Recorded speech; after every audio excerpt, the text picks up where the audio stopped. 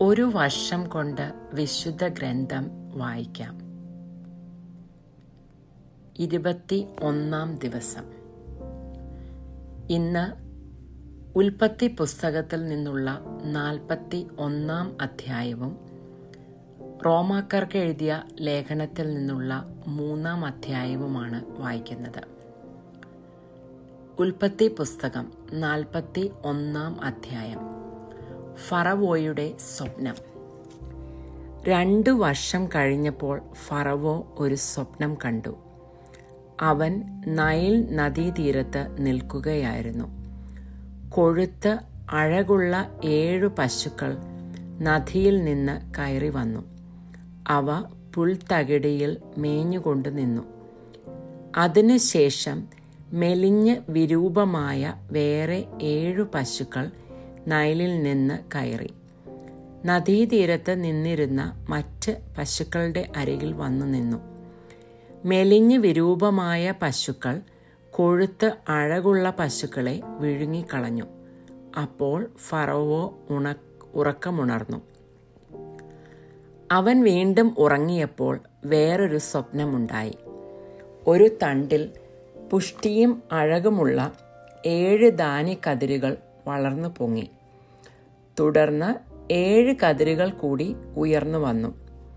അവ ശുഷ്കിച്ചവയും കിഴക്കൻ കാറ്റിൽ ഉണങ്ങിക്കരിഞ്ഞവയുമായിരുന്നു. ശോഷിച്ച 7 കതിരുകൾ പുഷ്ടിയും അഴകുമുള്ള കതിരുകളെ വിഴുങ്ങിക്കളഞ്ഞു. ഉറക്കമുണർന്നപ്പോൾ അതൊരു സ്വപ്നമായിരുന്നെന്ന് ഫറവോയ്ക്ക് മനസ്സിലായി. നേരം പുലർന്നപ്പോൾ അവൻ അസ്വസ്ഥനായി. ഈജിപ്തിലെ എല്ലാ മന്ത്രവാദികളെയും ജ്ഞാനികളെയും വിളിപ്പിച്ച് തൻ്റെ സ്വപ്നം അവരോട് പറഞ്ഞു. അത് വ്യാഖ്യാനിക്കുവാൻ ആർക്കും കഴിഞ്ഞില്ല. അപ്പോൾ പാനപാത്രവാഹകൻ ഫറവോയോട് പറഞ്ഞു, എൻ്റെ തെറ്റെന്ന് ഞാൻ മനസ്സിലാക്കുന്നു. ഫറവോ തൻ്റെ ദാസന്മാരോട് കോപിച്ചപ്പോൾ എന്നെയും പാചകപ്രമാണിയെയും സേനാനായകന്റെ വീട്ടിൽ തടവിലിട്ടു. ഒരു രാത്രി ഞങ്ങൾ ഇരുവരും സ്വപ്നം കണ്ടു. വ്യത്യസ്തമായ അർത്ഥമുള്ള സ്വപ്നങ്ങൾ. ഞങ്ങളുടെ കൂടെ ഒരു ഹെബ്രായ യുവാവുണ്ടായിരുന്നു. സേനാനായകന്റെ വേലക്കാരനായിരുന്നു അവൻ. ഞങ്ങളുടെ സ്വപ്നം അവനോട് പറഞ്ഞപ്പോൾ അവൻ അത് ഞങ്ങൾക്ക് വ്യാഖ്യാനിച്ചു തന്നു. ഇരുവർക്കും അവനവന്റെ സ്വപ്നത്തിനൊത്ത വ്യാഖ്യാനമാണ് തന്നത്. അവൻ ഞങ്ങൾക്ക് വ്യാഖ്യാനിച്ചു തന്നതുപോലെ തന്നെ സംഭവിച്ചു. എന്നെ അവിടുന്ന് ഉദ്യോഗത്തിൽ പുനഃസ്ഥാപിച്ചു. പാചകപ്രമാണിയെ തൂക്കിലിടുകയും ചെയ്തു. അപ്പോൾ ഫറവോ ജോസഫിനെ ആളയച്ചു വരുത്തി.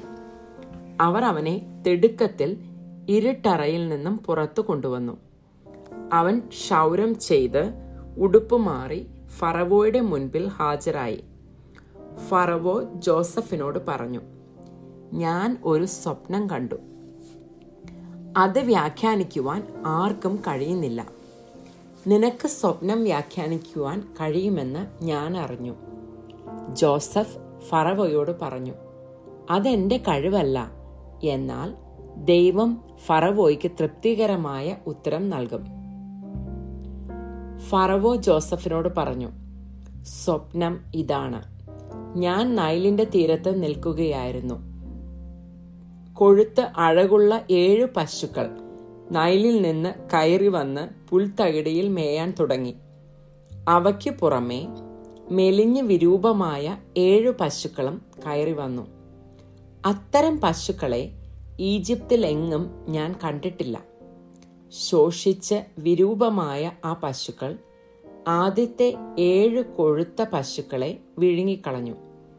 എന്നാൽ മെലിഞ്ഞ പശുക്കൾ അവയെ വിഴുങ്ങിയെന്ന് ആർക്കും മനസ്സിലാക്കുവാൻ കഴിയുമായിരുന്നില്ല. കാരണം മുൻപെന്ന പോലെ തന്നെ ശോഷിച്ചാണ് അവ കാണപ്പെട്ടത്.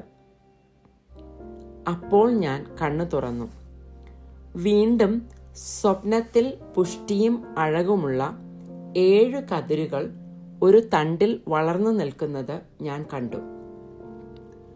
തുടർന്ന് ശുഷ്കിച്ചതും കിഴക്കൻ കാറ്റിൽ വാടിക്കരിഞ്ഞതുമായ 7 കതിരുകൾ പൊങ്ങിവന്നു. ശുഷ്കിച്ച കതിരുകൾ നല്ല കതിരുകളെ വിഴുങ്ങിക്കളഞ്ഞു.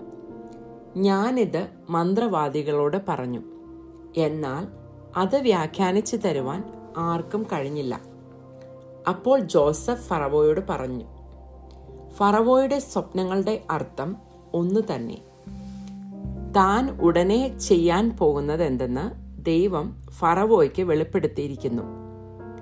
7 നല്ല പശുക്കൾ 7 വർഷമാണ്. 7 നല്ല കതിരുകളും 7 വർഷം തന്നെ. സ്വപ്നങ്ങളുടെ അർത്ഥം ഒന്നു തന്നെ. അവയ്ക്ക് പുറകെ വന്ന മെലിഞ്ഞതും വിരൂപവുമായ 7 പശുക്കളും 7 വർഷമാണ്. കിഴക്കൻ കാറ്റിൽ ഉണങ്ങി വരണ്ട പതിരു നിറഞ്ഞ 7 കതിരുകൾ ക്ഷാമത്തിന്റെ 7 വർഷമാണ്. ഞാൻ അങ്ങയോട് പറഞ്ഞതുപോലെ ദൈവം ചെയ്യാൻ പോകുന്നത് എന്തെന്ന് അവിടുന്ന് ഫറവോയ്ക്ക് കാണിച്ചു തന്നിരിക്കുന്നു. ഈജിപ്ത് മുഴുവനും സുഭിക്ഷത്തിന്റെ 7 വർഷങ്ങൾ വരാൻ പോകുന്നു. അതേ തുടർന്ന് ക്ഷാമത്തിന്റെ 7 വർഷങ്ങളും ഉണ്ടാകും. സമൃദ്ധിയുടെ കാലം ഈജിപ്ത് രാജ്യം മറന്നുപോകും. ക്ഷാമം നാടിനെ കാർന്നു തിന്നും. പിന്നാലെ വരുന്ന ക്ഷാമം മൂലം സമൃദ്ധി ഈജിപ്തിന്റെ ഓർമ്മയിൽ പോലും നിൽക്കില്ല. കാരണം ക്ഷാമം അത്രയ്ക്ക് രൂക്ഷമായിരിക്കും. സ്വപ്നം ആവർത്തിച്ചതിന്റെ അർത്ഥം ദൈവം ഇക്കാര്യം തീരുമാനിച്ചുറച്ചുവെന്നും ഉടനെ അത് നടപ്പിലാക്കുമെന്നുമാണ്. അതുകൊണ്ട് ഫറവോ വിവേകിയും ബുദ്ധിമാനുമായ ഒരാളെ കണ്ടുപിടിച്ച് ഈജിപ്തിന്റെ മുഴുവൻ അധിപനായി നിയമിക്കണം. ഫറവോ നാട്ടിലെങ്ങും മേൽനോട്ടക്കാരെ നിയമിച്ച് സമൃദ്ധിയുടെ 7 വർഷങ്ങളിലും വിളവിന്റെ 1/5 ശേഖരിക്കണം. വരാൻ പോകുന്ന സമൃദ്ധിയുടെ വർഷങ്ങളിൽ അവർ ധാന്യം മുഴുവൻ ശേഖരിച്ച് അത് ഫറവോയുടെ അധികാരത്തിൻ കീഴ് നഗരങ്ങളിൽ ഭക്ഷണത്തിനായി സൂക്ഷിച്ചു വെക്കണം. ഈജിപ്തിൽ 7 വർഷം നീണ്ടു നിൽക്കാൻ പോകുന്ന ക്ഷാമത്തെ നേരിടുവാനുള്ള കരുതൽ ധാന്യമായിരിക്കും അത്. അങ്ങനെ നാട് പട്ടിണി കൊണ്ട് നശിക്കാതിരിക്കും. ജോസഫ് ഈജിപ്തിന്റെ അധിപൻ. ഈ നിർദ്ദേശം കൊള്ളാമെന്ന് ഫറവോയ്ക്കും അവന്റെ സേവകർക്കും തോന്നി. ഫറവോ സേവകന്മാരോട് പറഞ്ഞു, ദൈവത്തിന്റെ ആത്മാവ് കുടികൊള്ളുന്ന ഇവനെ പോലെ മറ്റൊരു മനുഷ്യനെ കണ്ടെത്തുവാൻ നമുക്ക് കഴിയുമോ? ഫറവോ ജോസഫിനോട് പറഞ്ഞു, ദൈവം ഇക്കാര്യമെല്ലാം നിനക്ക് വെളിപ്പെടുത്തി തന്നിരിക്കുന്നത് കൊണ്ട് നിന്നെപ്പോലെ വിവേകിയും ബുദ്ധിമാനുമായ ഒരാൾ വേറെയില്ല. നീ എൻ്റെ വീടിന് മേലാളനായിരിക്കും. എൻ്റെ ജനം മുഴുവൻ നിന്റെ വാക്കനുസരിച്ച് പ്രവർത്തിക്കും. സിംഹാസനത്തിൽ മാത്രം ഞാൻ നിന്നേക്കാൾ വലിയവനായിരിക്കും. ഫറവോ തുടർന്നു, ഇതാ ഈജിപ്ത് രാജ്യത്തിന് മുഴുവൻ അധിപനായി നിന്നെ ഞാൻ നിയമിച്ചിരിക്കുന്നു. ഫറവോ തന്റെ കയ്യിൽ നിന്നും മുദ്രമോതിരം ഊരിയെടുത്ത് ജോസഫിനെ അണിയിച്ചു. അവനെ പട്ടുവസ്ത്രങ്ങൾ ധരിപ്പിച്ചു. കഴുത്തിൽ ഒരു സ്വർണമാല ഇടുകയും ചെയ്തു. അവൻ തന്റെ 2-ാം രഥത്തിൽ ജോസഫിനെ എഴുന്നള്ളിച്ചു. മുട്ടുമടക്കുവിനെന്ന് അവർ അവന് മുൻപേ വിളിച്ചു പറഞ്ഞുകൊണ്ടിരുന്നു. അങ്ങനെ ഫറവോ അവനെ ഈജിപ്തിന് മുഴുവൻ അധിപനാക്കി. ഫറവോ ജോസഫിനോട് പറഞ്ഞു, ഞാൻ ഫറവോയാണ്. നിന്റെ സമ്മതം കൂടാതെ ഈജിപ്ത് ദേശത്തിലെങ്ങും ആരും കയ്യോ കാലോ ഉയർത്തുകയില്ല. അവൻ ജോസഫിന് സാഫ്നത്ത് ഫനായ എന്ന് പേരിട്ടു.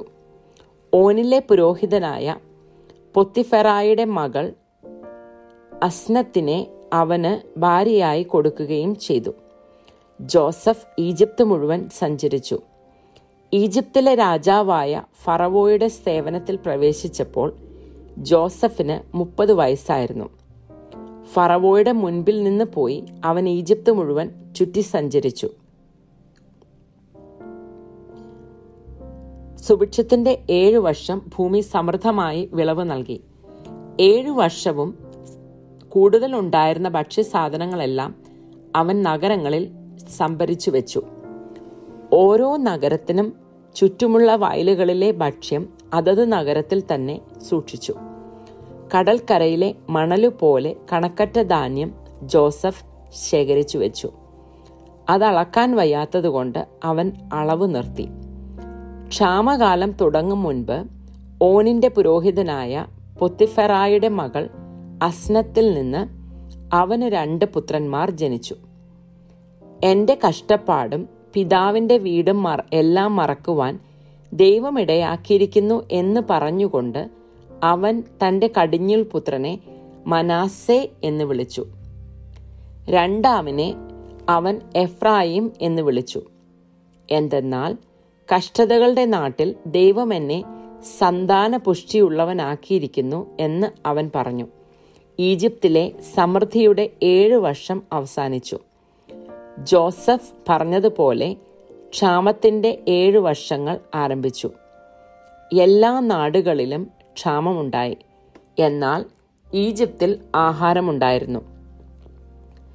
ഈജിപ്തിലെല്ലാം ക്ഷാമമായപ്പോൾ ജനങ്ങൾ ഫറവോയുടെ അടുക്കൽ ആഹാരത്തിന് അപേക്ഷിച്ചു.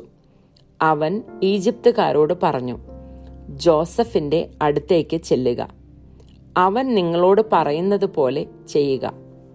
ദേശത്തെല്ലാം പട്ടിണി വ്യാപിച്ചപ്പോൾ ജോസഫ് കലവറകൾ തുറന്ന് ഈജിപ്തുകാർക്ക് ധാന്യം വിറ്റു. ഈജിപ്തിൽ പട്ടിണി വളരെ രൂക്ഷമായിരുന്നു. ജോസഫിന്റെ പക്കൽ നിന്ന് ധാന്യം വാങ്ങുവാൻ എല്ലാ ദേശങ്ങളിൽ നിന്നും ആളുകൾ ഈജിപ്തിലെത്തി. ലോകത്തെല്ലാം പട്ടിണി അത്ര രൂക്ഷമായിരുന്നു.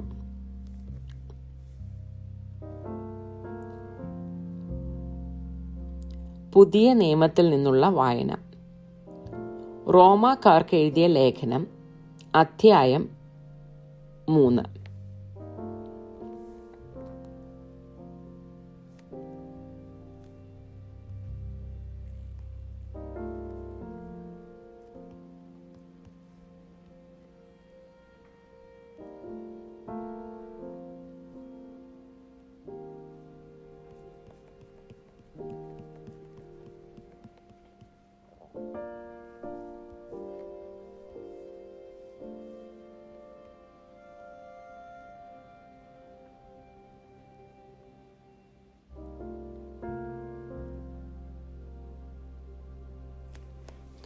ദൈവനീതിയും വിശ്വസ്തതയും.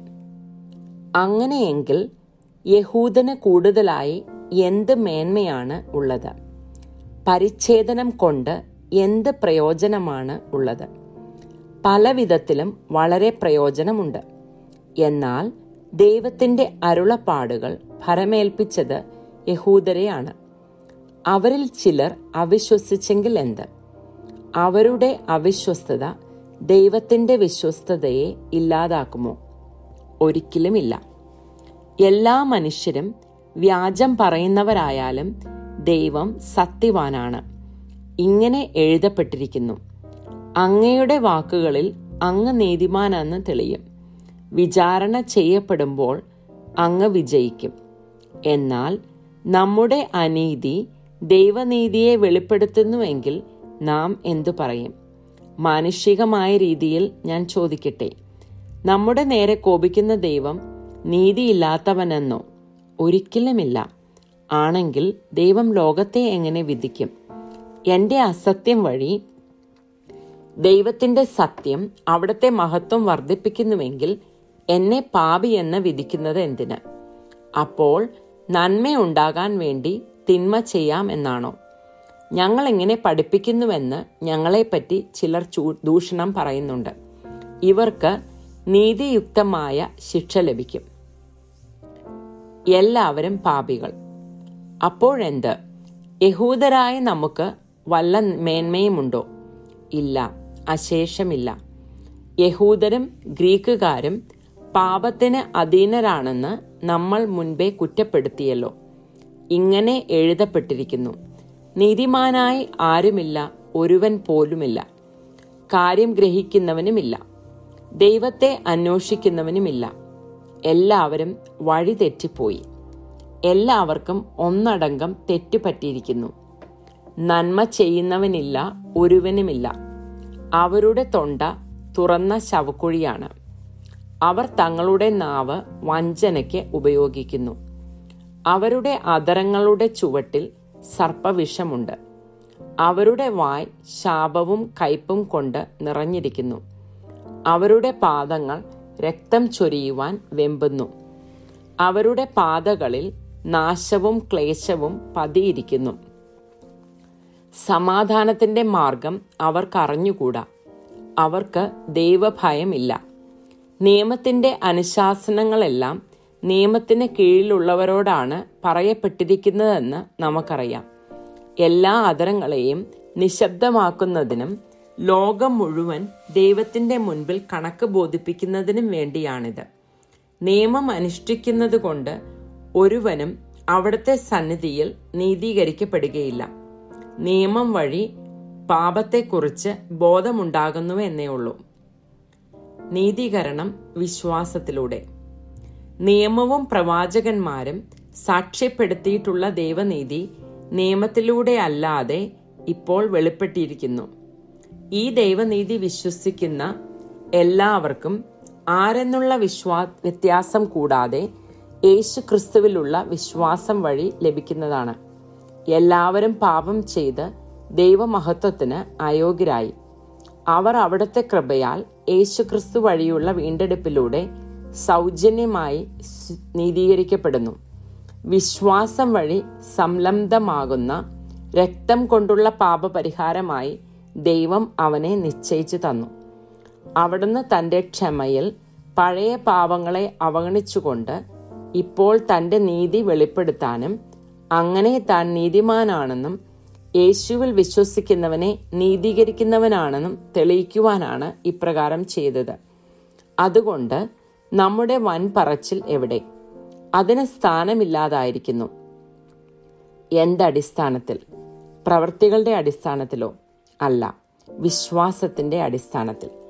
എന്തെന്നാൽ നിയമാനുഷ്ഠാനം കൂടാതെ തന്നെ വിശ്വാസത്താൽ മനുഷ്യൻ നീതീകരിക്കപ്പെടുന്നു എന്ന് നാം അനുമാനിക്കുന്നു. ദൈവം യഹൂദരുടേത് മാത്രമാണോ? വിജാതിയരുടേതുമല്ലേ? അതെ, അവിടുന്ന് വിജാതിയരുടെയും ദൈവമാണ്. എന്തെന്നാൽ ദൈവം ഏകനാണ്. അവിടുന്ന് പരിച്ഛേദിതരെയും അപരിച്ഛേദിതരെയും അവരവരുടെ വിശ്വാസത്താൽ നീതീകരിക്കും.